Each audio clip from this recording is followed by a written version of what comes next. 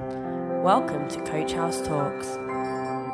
So, Acts 27. If you've not got your Bibles, turn to Acts 27. That'd be fantastic, because I'm going to kind of bounce around some verses and stuff. So, there are many stories that are told in history, but this one in Acts 27 is one of the most famous. And of all ancient stories of shipwrecks, this happens to be probably the most detailed. And because of that fact, scholars for years have studied Acts 27, just to get an idea of how boats were built, how people travelled, and what the facts were concerning seagoing voyages. I don't know about you, but if you've been on a fishing boat or spent time on a cruise, you'll be able to sympathise at least a little with the people who are part of this voyage. In chapter 27, we're going to follow Paul's route. You can see here on this map, as he's going to Rome. He believes, and I believe with him, right in the middle of the will of God. He always wanted to go to Rome. It was his heart's desire. He wrote and spoke about it. And back in chapter 19, he says, I'm going to Macedonia, the areas, and the areas of Achaia. Then I have to go to Jerusalem for the feast. And then he said this, I must see Rome. It's got to happen. I've got to do it. Well, people warned him not to go to Jerusalem because bad things would happen. But he said, I'm ready to die if that's what the Lord wants. And sure enough, he gets arrested, taken to Caesarea, spends 2 years there. As Andy brought us a few weeks ago, Paul also goes through 3 different trials before Felix, a governor of Judea, Festus, another governor who succeeded him, and then King Agrippa. And Agrippa said at the end of 26, well, you could have escaped all this because we can't find that you've done anything wrong, but you appealed to Caesar, so you're going to Caesar. The Lord told Paul he was going to Rome, so he's on a ship, beginning in verse 1 of chapter 27, in what he believes is the will of God. Now, we're going to look at a boat trip, a storm story, but while we look at this literally, let's just keep something tucked in the back of our minds. There are some parallels spiritually with this trip and Paul's whole life, which really was a storm. He'd never had it easy. He'd followed relentlessly the will of God, but it never came simply. He fought it, it seems, at every turn. So we're going to look at it historically, but then also make some applications for us about going through trials, difficult times, storms, and what to do as we do. Now, every human being faces heartache, trouble, difficulty, every single one of us. Job said in chapter 5, verse 7, people are born for trouble as readily as sparks fly up from a fire. Jesus said the rain falls on the just and the unjust alike. But though all people experience trouble, we as Christians experience a very unique kind of trouble. Because if you passionately love Jesus, you are also aware that we have an enemy of our souls who passionately hates Jesus and his cause. And Paul really understands this. Paul understood that as he travelled to Lystra, Derbe, Iconium, Athens, Corinth, Ephesus, Philippi, he understood that he wasn't going to a playground, but a battleground, that he was going to do warfare. He had an enemy who was trying to stop him, and so he kept that in perspective. No matter what happened here, Paul believes he's in the will of God. So chapter 27. When it was decided that we should sail to Italy, they delivered Paul and some other prisoners to one named Julius, a centurion of the Augustine regiment. Now, there are a total number of 276 people on board this ship, crew members, people who watch the cargo, the captain and his small crew, and of course the prisoners. So Paul and all of them are given under the direction of this centurion, Julius. Now, the backbone of the Roman army was this big guy here, a centurion. Now, what is quite apparent is that Romans were actually really great at picking leaders in the military, especially among centurions. They weren't, as we know, not so good at choosing leaders in politics. A centurion looked after a century, about 100 men. There were 60 centuries in a legion, so 6,000 men in a legion. These guys were risk takers. They were bold, but they were steady in personality. In the New Testament, we actually find there's some incredible quality about them, even when it comes to understanding the principle of faith, especially faith in God. Here's a couple of examples. Jesus, near Capernaum, and a centurion came to him and implored him that he would heal his servant. And Jesus said, "Sure, I'll come to your house. Let's go. I'll follow you." And the centurion said, "Oh, no, no, no, no, no. I'm not worthy that you should even step onto my roof or into my home. You could just from here at a distance speak a word, and I know my servant will be healed." And Jesus marveled and said, "Well, I haven't found this kind of faith even in all of Israel." So high marks for a centurion. At the cross, when Jesus was crucified, there was a storm, the sky darkened, there was an earthquake. And after Jesus died, the centurion presiding over him said, "Surely, truly, this man is the Son of God." What a statement of faith. And then finally, we read in chapter 10 of Acts, a guy named Cornelius, another centurion. He was in Caesarea. He summoned Peter to come and tell him about the gospel. And it says that Cornelius was a man who feared God, who gave alms to the people and prayed always. Now, giving alms, if you don't know, is like an act of charity towards those less fortunate. We're talking about a Roman centurion here. You may say, well, that sounds a little bit like what a pastor would do. It sounds like a New Testament Christian. And that was a Roman centurion pre-conversion. So back to our boat and our centurion Julius. And he says, "So, entering a ship of Adramyttium, we put to sea," meaning to sail along. "The coast of Asia, Aristarchus, a Macedonian of Thessalonica, was with us." Now let's just pause here and consider Paul on this trip. It's going to be a tough trip. His whole life's been tough. The journey is tough. Nothing comes easy. If you think I'm in God's will, things are just going to run smooth, then I suggest you banish that thought.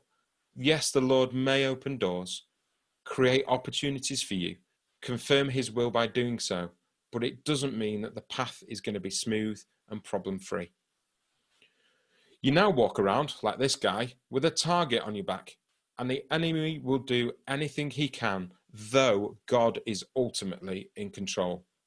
So Paul is getting what he always wanted, sort of. He wanted to go to Rome, but he didn't just think he was going to go like this. He thought he would go as a missionary, as a clergyman, but he's going as a convict. He wanted to go to Rome. God said, "Absolutely, I'll let you go to Rome, and I'll have Rome pick up the tab." The catch is, you've got to go as a prisoner. To get a free ride, you've got to be a prisoner, and you've got to be on this prison ship. The Lord plans his steps all the way along. So the plan is to go and hug the coast. They were entering autumn, and it's dangerous to sail in the Med in the winter. Always has been and always will be, I'm sure. And sailors know that. So this ship is going to hug the coast, going up north along the coast of Lebanon, and then Asia Minor, and then going to cut across and stay along the coast. You'll notice that Paul also has some traveling companions. Now, this is a bit weird. It's unheard of that prisoners don't get to bring traveling companions with them. The only way a traveling companion could come along with a prisoner is if they were slaves of that prisoner. So Aristarchus, the Macedonian brother, and Dr. Luke would have said, "We are Paul's slaves," or probably more likely, Agrippa, as well as Festus, must have known Paul was innocent, and because he was a Roman citizen, granted him certain leeway, because it was just unheard of that a prisoner could bring traveling companions. But Paul was allowed to do that, and he was able to bring Luke, who's the guy who's recording it for us. And so in verse 3, "The next day we landed at Sidon, and Julius treated Paul kindly." Well, this is also interesting. "And he gave him liberty to go to his friends and receive care." Again, it's sort of odd that somebody of Roman notoriety who's in charge of prisoners would say, "Well, Paul, listen, you got friends here. Go on, go for a couple of days, go and hang out at the church that you guys started, and then come back and get on the prison ship again, and we'll keep going." It's odd because if a Roman centurion had a prisoner escape his control, that soldier would incur the punishment that the prisoner should have gotten. So all I can think of is that Paul was able to win his heart quickly. Maybe there was just something about Paul where this centurion said, "I've been around a lot of different people, and I know I can trust him." So it happened. They were at Sidon, and here is Sidon. Paul got there and had a welcoming committee when he was there, because they were believers at that time. In verse 4, when we had put to sea, from there we sailed under the shelter of Cyprus. Here is Cyprus, that large island actually where Barnabas was from, if you remember. Because the winds were contrary, and when we had sailed over the sea, which is off Cilicia and Pamphylia, we came to Myra, a city of Lycia, and there the centurion found a ship sailing to Italy, and he put us on board. So they take prisoners off one boat and put them all on this boat. This boat is from Alexandria in Egypt. It's an Egyptian grain vessel. Rome got most of its wheat and bread supplies from Egypt. And we know this was a grain ship. How? Because later on it tells us in verse 38. It's lucky, isn't it? In those days, there were no passenger ships. There was no Disney cruises. There was no first class, second class, third class. There was just cargo ships and prisoners or people. So these journeys were always a combination. Now, something about this ship, it was a very sturdy ship to withstand Mediterranean sea travel. However, it had some distinct advantages. Number one, it had no rudder. It was controlled by two large oars at the stern. It had one solid mast with one sail that was square and a very rudimentary basic sailing vessel. And because of that, though it was sturdy, the disadvantage was you couldn't take it into the wind. And so it could end up just about anywhere. It was sturdy, it was strong, it was slow moving, and it could not easily be controlled in problem situations. Now in verse 7, we get a feeling about the length of this trip and the time of year. The fast he's talking about here was the Day of Atonement. The one day of the year Jews were required by Jewish law, Mosaic law, to fast, to afflict their souls. So the fast is over. The Feast of Tabernacles is over. The Day of Atonement is over, which means we're dealing with a time frame somewhere around mid-October, just when the weather changes and it becomes incredibly difficult to sail in the Mediterranean. So because of that, Paul advised them saying, "Men, I perceive that this voyage will end with disaster and much loss, not only of the cargo and ship, but also our lives." So Paul speaks up. Paul is a leader. Paul is not the captain of the ship. He's just an apostle, but he has an opinion. And he goes, "Men, this ain't a good idea. This is going to be a problem." Yes, Paul was a preacher, but as we know, he had a lot of experience in sea travel. He had done 3 missionary journeys already. He'd been on that sea and on those islands. He knew it well. In fact, do you remember what he said in 2 Corinthians 11? He said, 3 times I was shipwrecked. Now, between you and I, I'm not sure I'd get on a boat with Paul because it seems like this is the kind of journey he has. And I spent an entire night and a day adrift in the sea. So he knew the ocean. He knew the seasons of the sea. He had experience at sea. So he's given a learned opinion that it's going to be a bit problematic. They are at a place known as Fair Havens. Sounds like a great place, doesn't it? It sounds sweet. Fair Havens. To be honest, every time I read that, I think of Butlins. You know, kind of like, "Welcome to Butlins at Fair Havens. Please don't leave your children unattended at the pool." That's kind of what it sounds like. But this is what it looks like. It wasn't a great place for sailors to spend a winter in. It was bare. So they want a bigger town. They're thinking, look, the preacher wants to stay here. I mean, you know, this is a good place for a preacher, nice and quiet. He can do his Bible studies, but not for a group of sailors.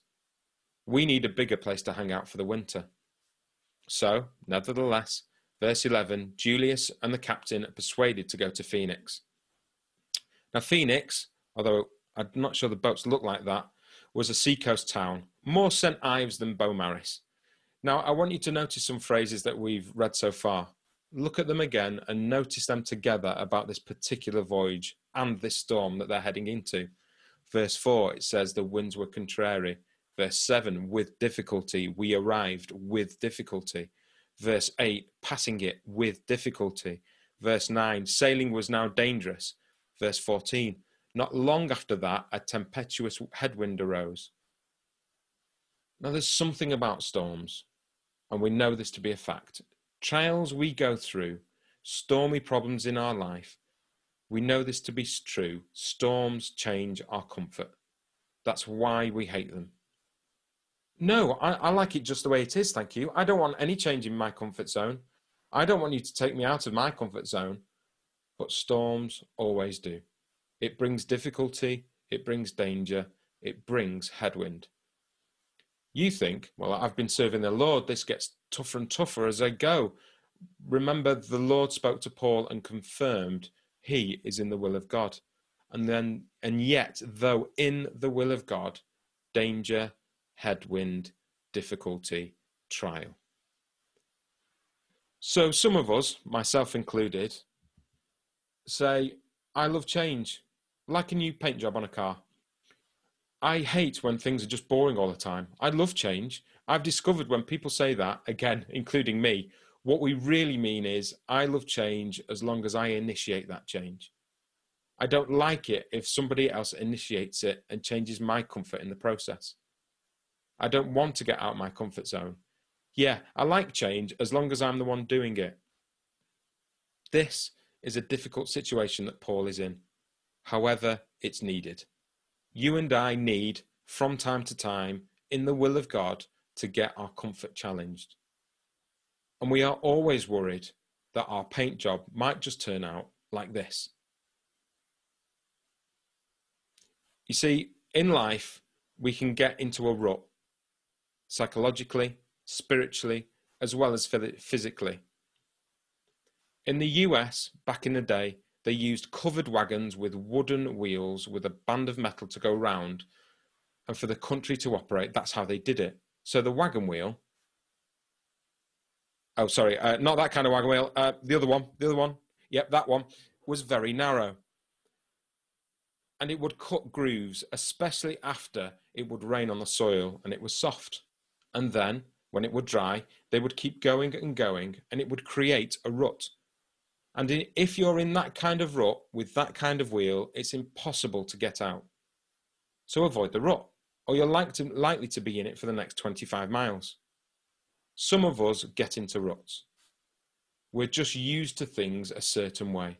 And then when our storm comes and we change our comfort, we flip out, we freak out. But could it be that God has something so much better than what you're already experiencing right now?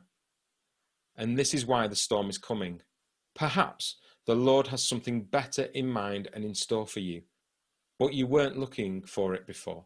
You were happy the way things were, but God has something better for you. You need to be shaken from that place. Now, in those days, they navigated by the stars. As we know from this picture, these three dudes, they didn't have a compass either.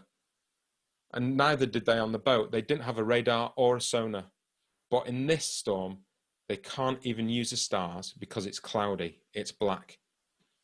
They don't know where they are. They're afraid because it's a legendary place where ships can get caught. And so they did a common practice. They put ropes underneath the ship, cables, tightened it up so that the sturdy wood wouldn't come apart in a strong storm. In verse 18, we find them throwing grain overboard. Then in verse 19, they're not just throwing the cargo, they're throwing the ship's tackle. And that's kind of a generic term for things like beds, tables, any kind of furnishings at all. They'll just throw it overboard. This is a cargo ship, and they know that they wouldn't get paid unless they delivered the full amount of grain. Its duty, its sole purpose is to bring grain from Egypt to Rome. But now they're just chucking it overboard. And there is a second principle in the storms here. They don't just change your comfort zone, they change your values. When you have a storm, suddenly that grain becomes less important. When it comes to the wages of your life, throw the grain overboard. Throw the tackle overboard. It changes your values. Suddenly, other things are more important to you than just that. And storms will do that. It's one of the refining ways that the Lord uses them in our lives. It changes our value system. It turns salesmen into survivors. It changes entrepreneurs into endurers. Storms will change your value. Now, in verse 20, neither sun nor stars appeared for many days. Remembering, no compass, they're navigating by the stars, but they can't see any. And no small tempest beat on us. And I think that's the graphic way of saying it was a big old storm. All hope that we would be saved was finally given up. You just have to picture utter despair. They have fought headwinds. They have fought this massive storm. They can't seem to navigate. They're afraid. They can't control the ship. They're throwing stuff overboard. They can't see the stars. We're dead. We resign ourselves to death at sea. But after a long abstinence from food, now they're fasting. Not because they're holy, but because they're sick to their stomach. Nobody wants to eat. They want to just survive. And it says, Paul called the crew together and said, "Men, you should have listened to me in the first place and not left Crete." Don't you hate it when someone says that to you? And Paul said, "Let me tell you what to do. I think you ought to stay here in Fairhaven." And they said, "Oh, no, you're just a preacher. What do you know?" Well, now the preacher was right. And so he says, "Well, you should have listened to me." But he didn't do that to rub it in as much as to give them better counsel now. In verse 21, you'll notice that Paul starts to take charge. It's what leaders do. When there are difficulties and everybody's burnt out and there is no way out, a leader arises. And he moves now from captive to captain. He said, "You should have listened to me, but don't despair. Take heart. Cheer up. The Lord appeared to me through a messenger, and he gave a message of God. Now, storms will do this to you. They'll bring out the best in you, or they'll bring out the worst in you. And the courage to carry on is tested in difficulty." And Paul rises to the top. Now, as we go through this, what kept Paul so calm? What kept him so tethered where he could say, "Cheer up"? Paul had three anchors that kept his faith strong. First of all, he let down the anchor of ownership. Ownership. Notice what he says in verse 23. "For last night an angel of the Lord, to whom I belong and whom I serve, stood beside me." Do you belong to him? Have you given him your life? Have you turned your life over to him? What we should be saying is, "God, you're not my co-pilot. Sit up front and I'll get in the back seat. I want you to drive." Do you belong to him? Because if you belong to him in a storm, that gives you an anchor. There was an old man who was once asked, "Hey, what do you do in trials? What do you do in temptations? What happens when your life goes crazy?" And he simply said, "I lift my head toward heaven and I say, God, your property is in danger." It's a fantastic perspective. If you're the Lord's, then you're his property. Then you're his responsibility. And you might say, "Well, I've got this disease, this problem." Well, that's his responsibility. You belong to him. That's the anchor of ownership. Second is the anchor of service. The God to whom I belong and whom I serve. Paul is saying, I'm on this boat because I'm on a mission from God. And if you're on a mission from God, you're in his protection. You don't know his time. God knows his time. If you're serving the Lord, you're on a mission. The anchor of ownership and the anchor of service. And then third is the anchor of trust. Paul says in verse 25, "For I believe God." It's going to be just like God said. Don't know about you, but I just really want to hang out with Paul. What faith. I mean, dude, you're in a storm. We all think we're going to die. I've got 3 anchors down, and one of them is I believe what God told me. I trust his word. He's a promise keeper all the way. I believe God. I sought the Lord and he heard me. He delivered me from all my fears. It's amazing. It's just an amazing faith from Paul.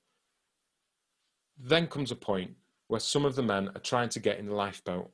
And Paul says to the centurion and the soldiers, "Unless these men stay in the ship, you cannot be saved." They're trying to navigate a smaller ship instead of the bigger one. They think jumping ship's going to save them. So the soldiers cut the ropes to the lifeboat and let it drift away. Now they're listening to the preacher. "You have been so worried that you haven't touched food for 2 weeks," Paul says. "Please eat something now for your own good, for not a hair of your heads will perish."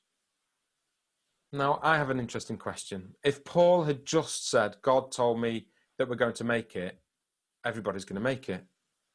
God has foreordained that we should all make it through the storm and we're all going to live. We're all going to be delivered. If that's true, then here he says, wait, don't get in that boat. Unless these men stay in the ship, you cannot be saved. Now, the captain could have said, what difference does it make if it's all in the will of God that we survive? It makes no difference at all whether we're in this boat or that one. Paul says, no, don't get in that lifeboat. You won't live. He just said you will live, but you'll only live as long as you stay in this ship.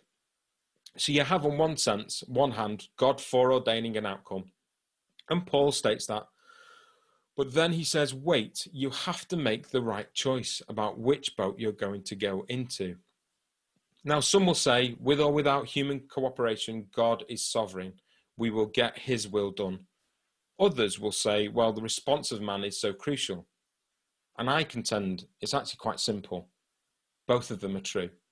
One is given from a divine perspective, the other from a human perspective. From the human perspective, we are implored to make the right choice. From a divine perspective, we were chosen in Christ before the foundation of the world.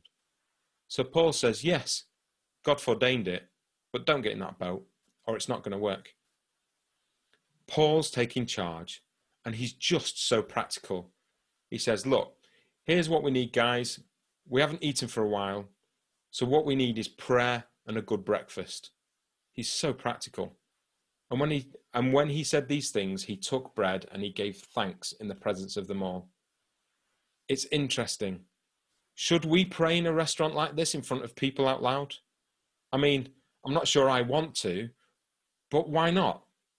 Paul did it in front of all of these 276 people, including the centurion and the helmsman. I was waiting in a queue in the supermarket and was talking to the checkout person about the food I was getting for people and how interesting it is to go and buy things that weren't normal things I would buy. And I was explaining that I was getting these food for people because they couldn't go due to the coronavirus. And I thought, oh, this is great. Oh, maybe not great. I was a little bit unsure. And then they kept asking me, what I was doing for work, in which I explained that I was basically doing this, but not for money, for my church family, because I was on a mission. And the guy said, well, what do you do for money? I said, in all honesty, I pray. I pray that God will look after us in these stormy times. And he has done, and is continuing to do that. And I spoke about the promises of God. And you know what? Nobody in the queue could leave the shop. But like being stuck on the boat, they heard about God's love and protection. They couldn't leave because they needed to get 500 rolls of toilet roll. Or something else, maybe. But it was like a perfect setup. They couldn't leave. I was being prompted to talk about God's goodness. You see, Paul prays in the presence of them all, and then they were all encouraged and they took food themselves. Are you ready to let God handle your problems? Are you ready to let him take the wheel of the direction of your life? The God who knows the future knows which direction your life needs to go. How many of you are in a storm right now? How many have been struggling and you don't seem to be making any headway against your circumstances? How many have been trying to do it by yourself and now you're ready to let God do it? So as we close, Romans 8:28. And we know that God causes everything to work together for the good of those who love God and are called according to his purpose for them.